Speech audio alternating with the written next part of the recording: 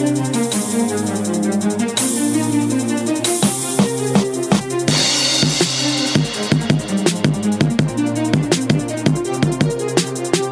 and welcome to the AABIP podcast. On this podcast, we go one step beyond publications and guidelines to speak directly with leading experts in interventional pulmonology. This podcast will address not only fundamental topics in exciting publications, but also unconventional topics for which the evidence base isn't that robust. The views expressed on this podcast are those of the speaker and not necessarily endorsed by the AABIP. This is your host, Udit Chadha, an assistant professor at the Icahn School of Medicine at Mount Sinai. And with that, let's dive into the next episode. There are a few studies that have looked at the role of medical thoracoscopy in patients with empyema. Until recently, all were retrospective. And I apologize if I get some of these pronunciations wrong. The first one was by Bracci in CHEST 2005. It was a retrospective case series from 1989 to 2003 from 3 centers in Europe, involving 127 patients with sonographically multiloculated empyema. 1/3 had failed chest tube drainage alone. 49% needed post-medical thoracoscopy fibrinolytic therapy. 1.5% needed further chest tube. 1.5% needed a second medical thoracoscopy, and 6% needed a pleurectomy by a thoracic surgeon. Ravaglia in Respiration 2012 published a retrospective series from 2005 to 2011, including 41 patients from a single center in Italy. Now, in this study, medical thoracoscopy was considered successful, radiologically defined criteria, without further intervention being needed in 85.4%. Now, importantly here, if you look at those who had a free-flowing effusion, that is 9 patients, all 9 achieved success. From those who had a multiloculated empyema, 22 of the 24 patients had success, and only 4 of the 8, 50% with an organizing effusion, that is stage 3 empyema, had success. But 61% also received fibrinolytics in the study. Hardavella in JOBIP 2017 had a retrospective series of 84 patients in which 89% was stage 2 empyema. Patients with stage 3 were directly referred for VATS, and they had an 80% success rate.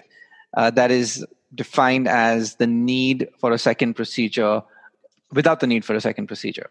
Now, 4.8% needed a second medical thoracoscopy, while 15.5% needed VATS. Now, other studies have also been published, including a 16-patient study by Soler in 1997, a 29-patient study in 2014, and there's a subgroup analysis from a study in the Annals of Thoracic Surgery 2010 by thoracic surgeons.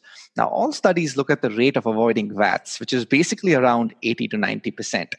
However, the same success rate has been achieved with intrapleural enzyme therapy or intrapleural therapy with TPE and DNase, as shown in the MIST-2 trial, as well as several other studies, which have clearly established the utility of these 2 agents in avoiding surgical intervention, whether they be administered synchronously or sequentially or once daily or twice daily as rescue therapy or upfront initial therapy or even extended use. So intrapleural enzyme therapy, though, recently was first compared with medical thoracoscopy in a small randomized controlled trial, which was authored by our 2 guests tonight. Dr. Faiz Khair is an assistant professor of medicine at the Beth Israel Deaconess Medical Center in Boston, and Dr. Hiren Mehta is an associate professor of medicine and the program director for interventional pulmonology at the University of Florida. Faiz and Hiren, thank you so much for joining me on the podcast today. Thank you for having us. So, Faiz, I'll start with you. Do you have any relevant conflicts of interest to disclose? No, I don't. And Hiren? No, not related to the study. Perfect. Thank you so much. All right, Faiz, would you mind briefly telling us about this recent randomized trial that you conducted looking at TPA-DNase versus medical thoracoscopy? Yeah. As you said in the introduction, there's a lack of comparative data between 2 acceptable modalities for treatment of complicated pleural infection and or empyema, which is medical thoracoscopy, which can be regarded as mechanical adheolysis, or intrapleural fibrinolytic therapy, which can be regarded as chemical adheolysis.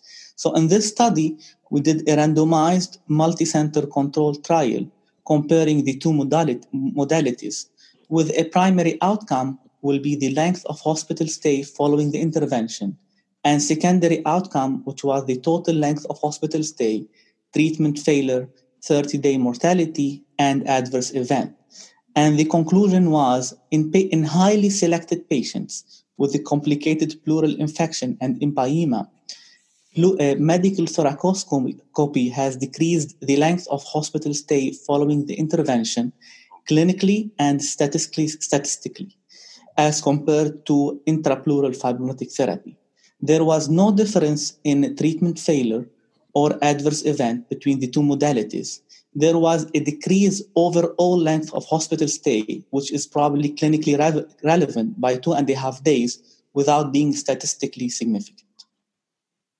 Okay, thank you so much. So you said that the length of stay was shorter. Just out of curiosity, Faiz, why did you all choose length of stay as the primary outcome when the two interventions differ in duration? Yes, sure. So let's dissect more into the question. First, the length of stay comparing intrapleural fibrinolytic therapy or VATS, it's not a new idea. This has been compared before in the pediatric literature in 4 randomized previous trials. One of them was back in 2006, then 2009, 2011, and 2014, where they compared TPA, urokinase, streptokinase versus early VATS. Mm-hmm. And they chose a primary outcome as the length of a hospital stay from the day of intervention. This is number one. Number two, the length of hospital stay following intervention will always depend on the clinical improvement of patients. So if patients did not clinically improve, obviously, whatever intervention you did, it will unfortunately prolong their hospital stay. The third thing is, if you look at the literature you presented before about the medical thoracoscopy, you can say that the hospital length of stay following interventions in the first 3 trials you mentioned was between 7 to 8 days. Mm-hmm. In the IPFT data, I'm going to quote 2 studies. One is the ADAPT trial, where the median hospital stay was 7 days following the intervention, the first dose. And our previous study back in 2016, where we had 75 patients treated with TPA-DNase for pleural infection, mm-hmm. and our hospital stay following intervention is 7 days. Mm-hmm. The last thing is, if you quote the data, if you exclude the patient, the MIS2 trial, which had a protocol of 3 days of TPA-DNase, mm-hmm. we can see in the literature that the median dose of TPA-DNase needed to have a good treatment success is 2 to 3 days. Mm-hmm. While to conclude... 2 to 3 doses sometime, right? Yes, exactly. Mm-hmm. So to conclude, while yes, there might be some bias toward medical thoracoscopy, but for the previously mentioned reasons, we did not think that the outcome, the primary outcome, it's going to be biased toward medical thoracoscopy versus TPA-DNase. Got it. Thank you so much, Faiz. That's very clear. So, and Uday, to chime in, yes, Anand. I think one of the reasons why we chose hospital length of stay is because, there are several outcomes that you can choose. And we know that from the MIS2 trial that intrapleural fibrinolytics are actually very successful. So if you were to choose treatment success as a primary outcome, we know that intrapleural TPA-DNase from MIS2 trial is actually very good from a treatment success standpoint. Mm-hmm.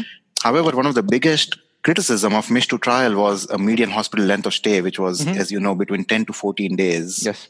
And so we wanted to show something which is better than what the MIS2 combination is.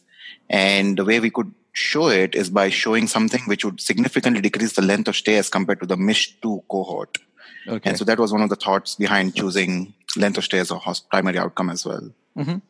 Perfect. Thank you so much. So Hiren, if you can just tell us, so the use of medical thoracoscopy for empyema is not something that is widely practiced. There are select centers with expertise in this, who are indulging in this practice. So let me just ask you generally, how does your IP practice work? Is everyone with an empyema in your hospital get an IP consult, or some get thoracic, some get IP? How does that work? No, so in our practice, to answer your question specifically as to how the workflow works when the patients with empyema or complicated parapneumonic effusions get admitted, and I realize that all practices are different. In our practice, pulmonary gets consulted on all these patients, and IP automatically gets involved with all these patients. So a vast majority of these patients, the workflow is they get admitted to some form of medicine service, and then pulmonary and interventional pulmonary get consulted on this. And does thoracic surgery get consulted by interventional pulmonary if yes, need be? That is correct. So thoracic surgery, majority of the times, comes in on the back end. And when we realize that our treatment that we are offering is not working, or we realize that likelihood of treatment success is small with the minimally invasive intervention, is when we consult thoracic surgery. Okay, so you are not using a VATS-first approach for empyema. Okay. That is correct. And here, and Fayaz, is it the same at your center? Yes, at Beth Israel, as probably you know, that we are under thoracic surgery. And every patient with a pleural infection, we get consulted. And as Hiram said, the thoracic surgery will be as a backup if any treatment modality we offer failed. Perfect. And if I may just clarify, at both your centers, are you all using intrapleural therapy with TPA DNAs as initial therapy? That means, you see a patient with empyema, irrespective of the sonographic findings, you start TPA DNAs, or are you using a rescue therapy? Like, you put a chest tube, you do your saline flushes if it's a small bore, and you reassess, after a few hours or a day, sonographically and clinically. And if there is no improvement, then you do it. Yeah. So in our practice, we do it upfront. So any patient, so not all, as you know, not all parapneumonic effusions, but complicated parapneumonic effusions and empyema. Certainly, you have to wait for the results and everything to come back to prove that it's a complicated parapneumonic effusion. Of course. But we don't wait for pigtail to succeed. We just upfront do intrapleural fibrinolytics and DNAs. Perfect. And Fayaz, is it the same at your center? Yes. Stage 2, stage 3? Okay. Yes, we do as initial treatment TPA DNA, especially in ultrasound proven loculations and echogenicity. Yes. Okay, so like MIS2, you all are doing initial therapy. Yes. Okay. So then, Fayaz, if you may answer this, then what is the role of a medical thoracoscopy? Where does that fit in? So for medical thoracoscopy, let me just clarify your question. Are you talking about when do we think about medical thoracoscopy as initially compared to IPFT? Correct. In your algorithm of treatment, when do you consider medical thoracoscopy? Yes. So first and foremost, for in order to do a medical thoracoscopy, it's operator dependent. So which means that the operator has to be more comfortable dealing with a complicated pleural space, because this differs completely from going to do a pleurodesis or a pleural biopsy, or with a patient of undiagnosed exudative pleural effusion. So this is number one. Number two, as we mentioned, we always, if we prefer to do medical thoracoscopy, we do it early in the disease course rather than late in the disease course. And number three is it depends, as we said before, on the ultrasound.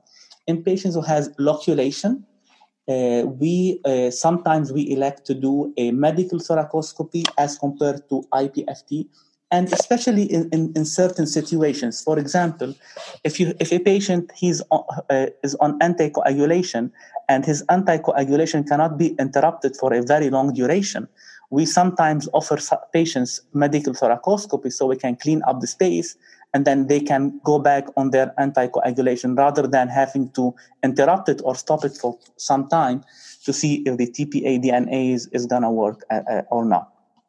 And just to clarify, when you say you use medical thoracoscopy early, I presume you mean that you're giving a couple of doses of intrapleural fibrinolytic therapy, at least, and seeing the response to that, which is clinical and radiographic, and then deciding whether or not there is improvement. Actually, yes or no, and no.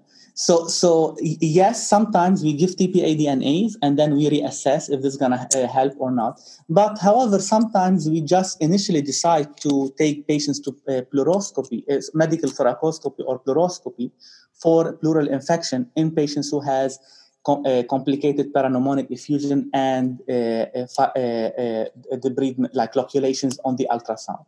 The only time that we do not consider a medical thoracoscopy because we know it might have an increased risk of failure is in patients who has an high echogenicity on the ultrasound or a fibrothorax or a very thickened pleura.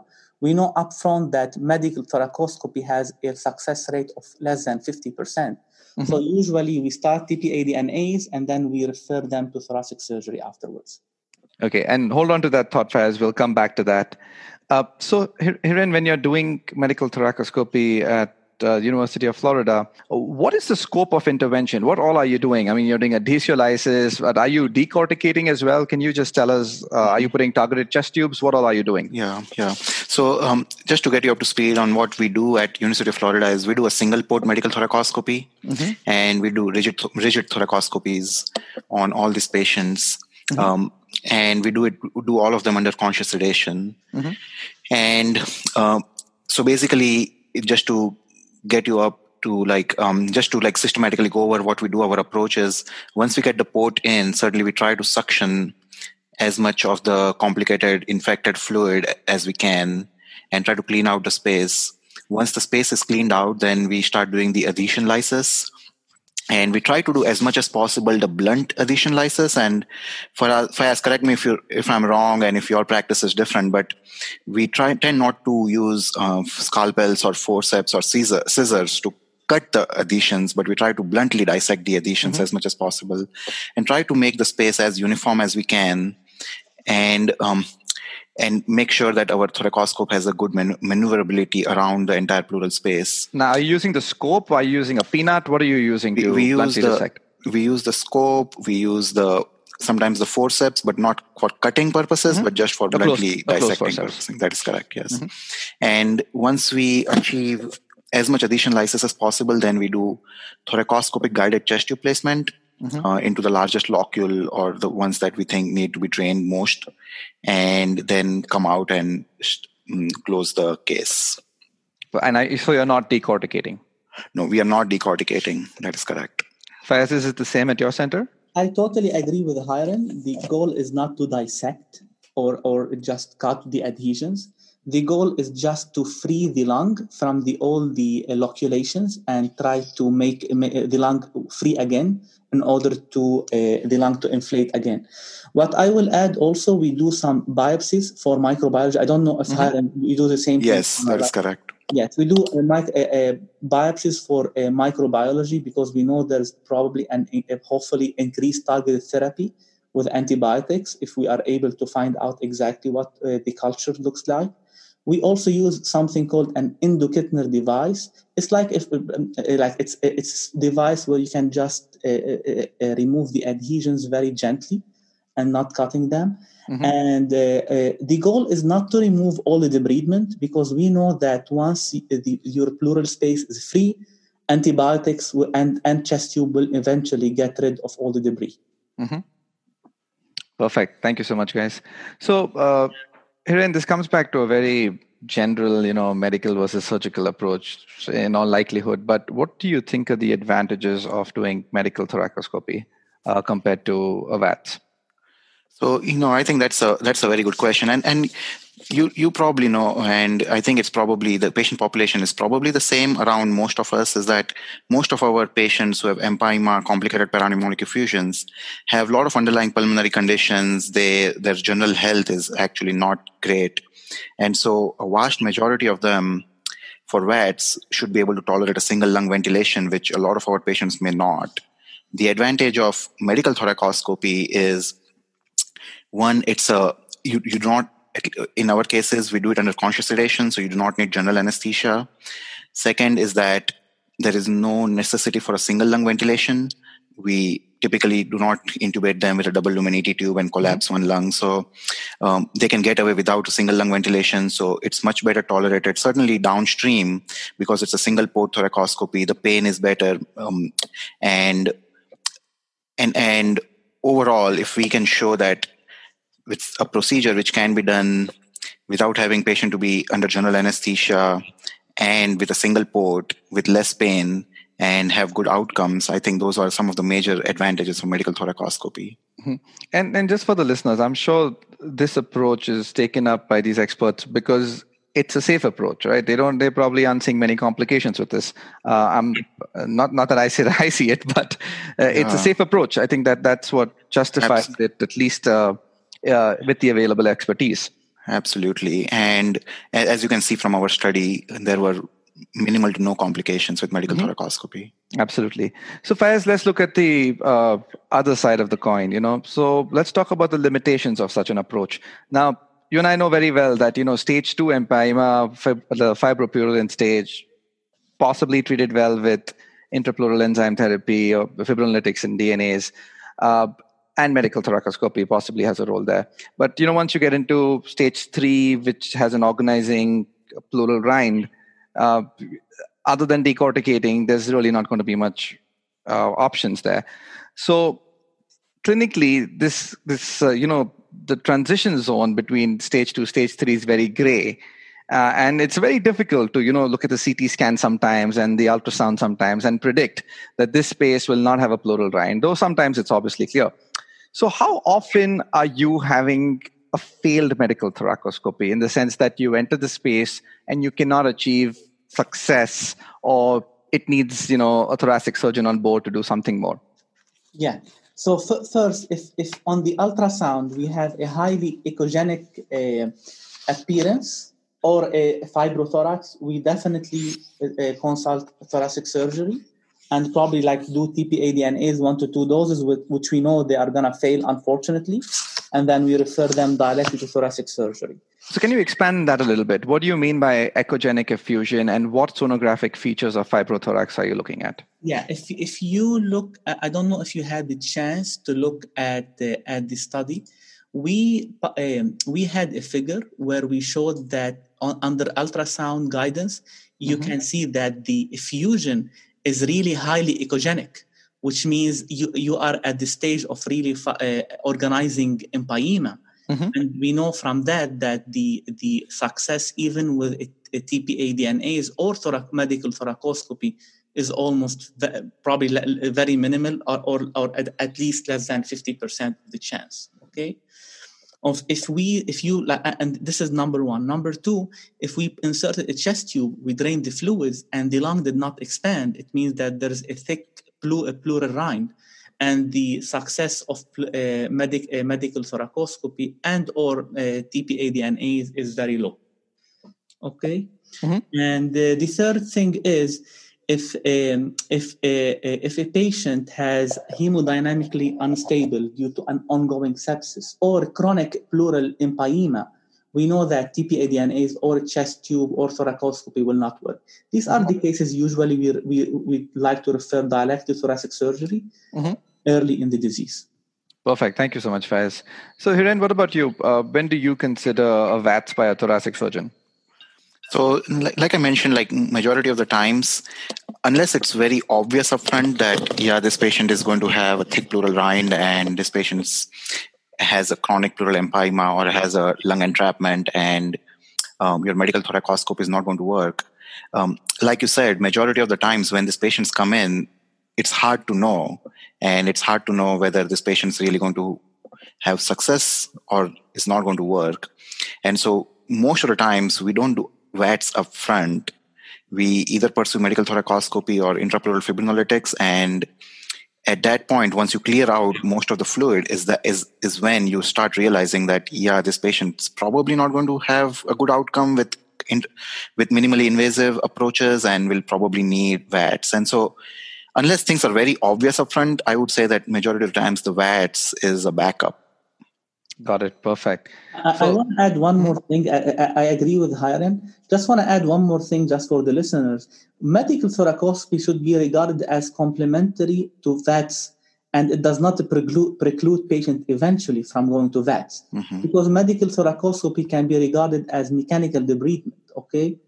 So it's especially, for example, if you have TPA-DNAs, which is a chemical adheolysis, you will eventually, if they are not responding, you send patients to VATS. Probably medical thoracoscopy should be regarded as the same thing. Perfect. Thank you so much, guys. This has been fantastic. I think I've learned a lot from you guys, and I'm sure our listeners will love your pearls of wisdom. Do you all want to put in any closing comments? Something about the future, something you'd like to be studied in more detail? Hiren, you want to go first? Yeah, I mean, I think as Fayaz and you mentioned, this is a great first step in randomizing patients and studying them head to head. As you all know that there is a lot of questions which are unanswered in the field of pleural space infections, including, and as we have seen different approaches, including upfront fibrinolytics versus rescue fibrinolytics in the pleural space, once daily versus twice daily fibrinolytics, how often to do it, how many total doses to do, early thoracoscopy versus early fibrinolytic therapies. And so there are a lot of unanswered questions. And I think as a community who take care of these patients all the time, I would like to see more and more studies done along the same lines, high quality studies, randomized studies answering each one of these questions. Perfect. Thank you so much, Hiren. And what about you, Faz? Yeah, I agree with her, and I think there's too many unanswered questions and uncertainties in the pleural diseases as general and the pleural infection in particular. For example, using of steroids in pleural infection, using TPA DNAs, we know that the dosages were chosen empirically. Is there any other medication or different dosages that can help? Medical thoracoscopy, early VAS or early medical thoracoscopy. So there remain so many unanswered questions, and the hope that hopefully in the future with all randomized trials, these questions should be addressed and answered. Perfect. Thank you so much, guys. This has been very, very enjoyable for me to host, and I'm sure our listeners will enjoy this as well. Thank you so much for your time. Thanks for having us. With that, we conclude an exciting episode here on the AABIP podcast. I hope you guys enjoyed listening to it as much as I enjoyed hosting it. Do also check out our website, theippodcast.com, and please do provide us with feedback and suggestions on what topic and which expert you want to hear next. Until next time, take care.